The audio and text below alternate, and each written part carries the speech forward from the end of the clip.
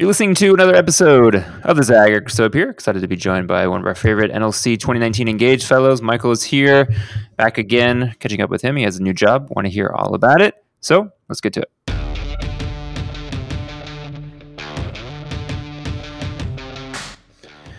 All right, Michael, give us a scoop. What's the new job and how long you been there?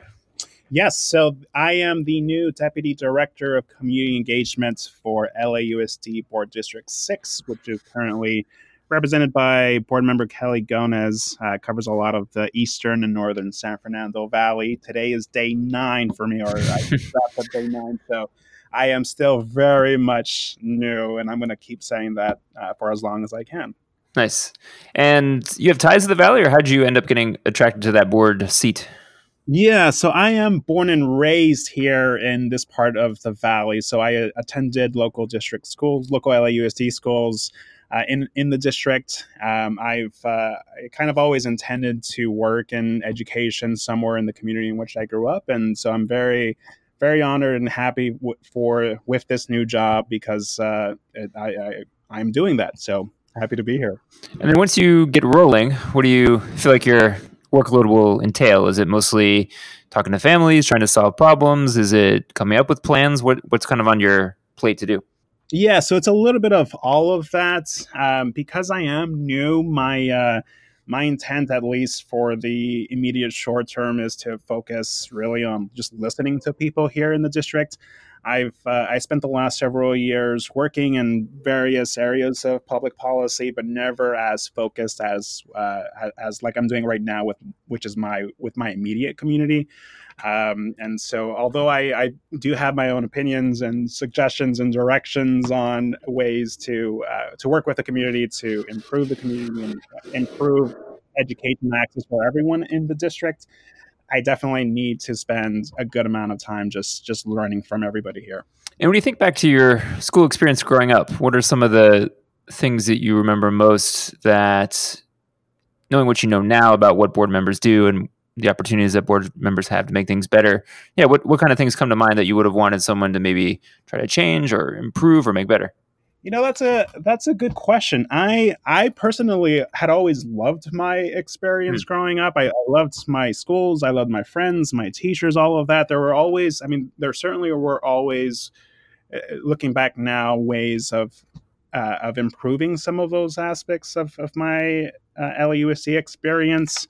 I can't think of anything specific, but one of the things that what I like to go back to is that although I loved my personal experience, I know a lot of people that I grew up with, that I went to schools with, people in my neighborhood who unfortunately were not able to get out of that, some of the cycles and systemic pressures, systemic cycles within some of our communities. And so I firmly believe in the whole, leave no child behind kind of a philosophy. And so I think about a lot of the friends that I had in school and growing up with who unfortunately were not able to really kind of make it out. And so I think about a lot of my time is spent thinking about what are those systems that need to change in order to make sure that that everyone is able to get out and really do something, make something of themselves.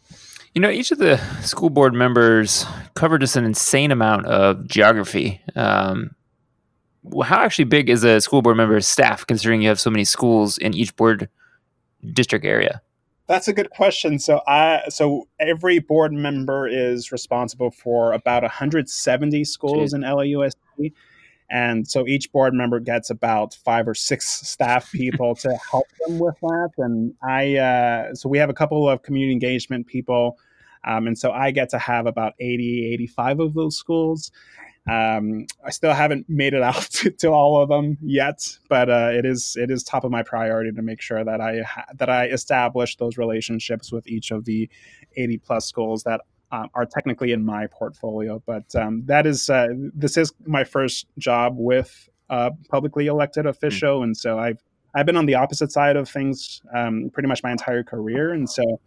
I have definitely, in these short 9 days, developed a newfound appreciation for how much publicly elected officials are actually responsible for, especially given the limited resources at their disposal. And were you on the team for the last board meeting, or will this upcoming one be your first one? So I was on the team for the last board meeting. Unfortunately, I could not make that first one. I was out in the field all day, and we have it's the next board meeting tomorrow. Right. And I also will be out in the field all day, so I will have missed the first two board meetings. But I'm definitely eager to actually make it to my first one.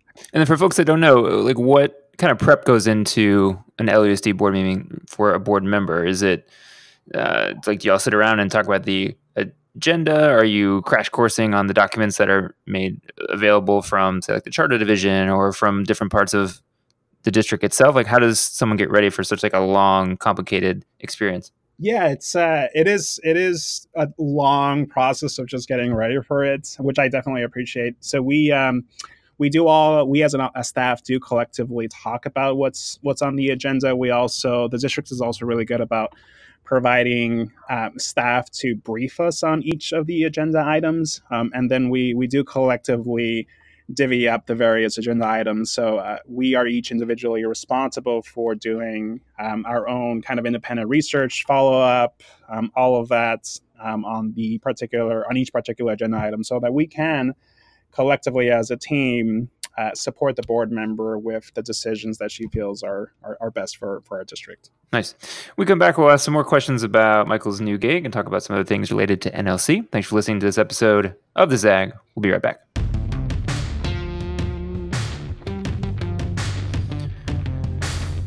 Yeah, Michael, as you think back to your NLC Engage experience, we saw you, I guess, what was that, last wrapping in April. Yeah, as you look back, what was the experience like? What kind of things did you take from it? So I loved my experience with Engage. It definitely now education policy has always been my favorite fields of public policy. Although this row is technically the first one in which I am actually working full time in, and so there's having some understanding or having some familiarity with how much of a focus for the folks who do NLC at large. A lot of them pay attention to education, and so there's a little bit of me which was hoping to have more direct interaction with folks working in education.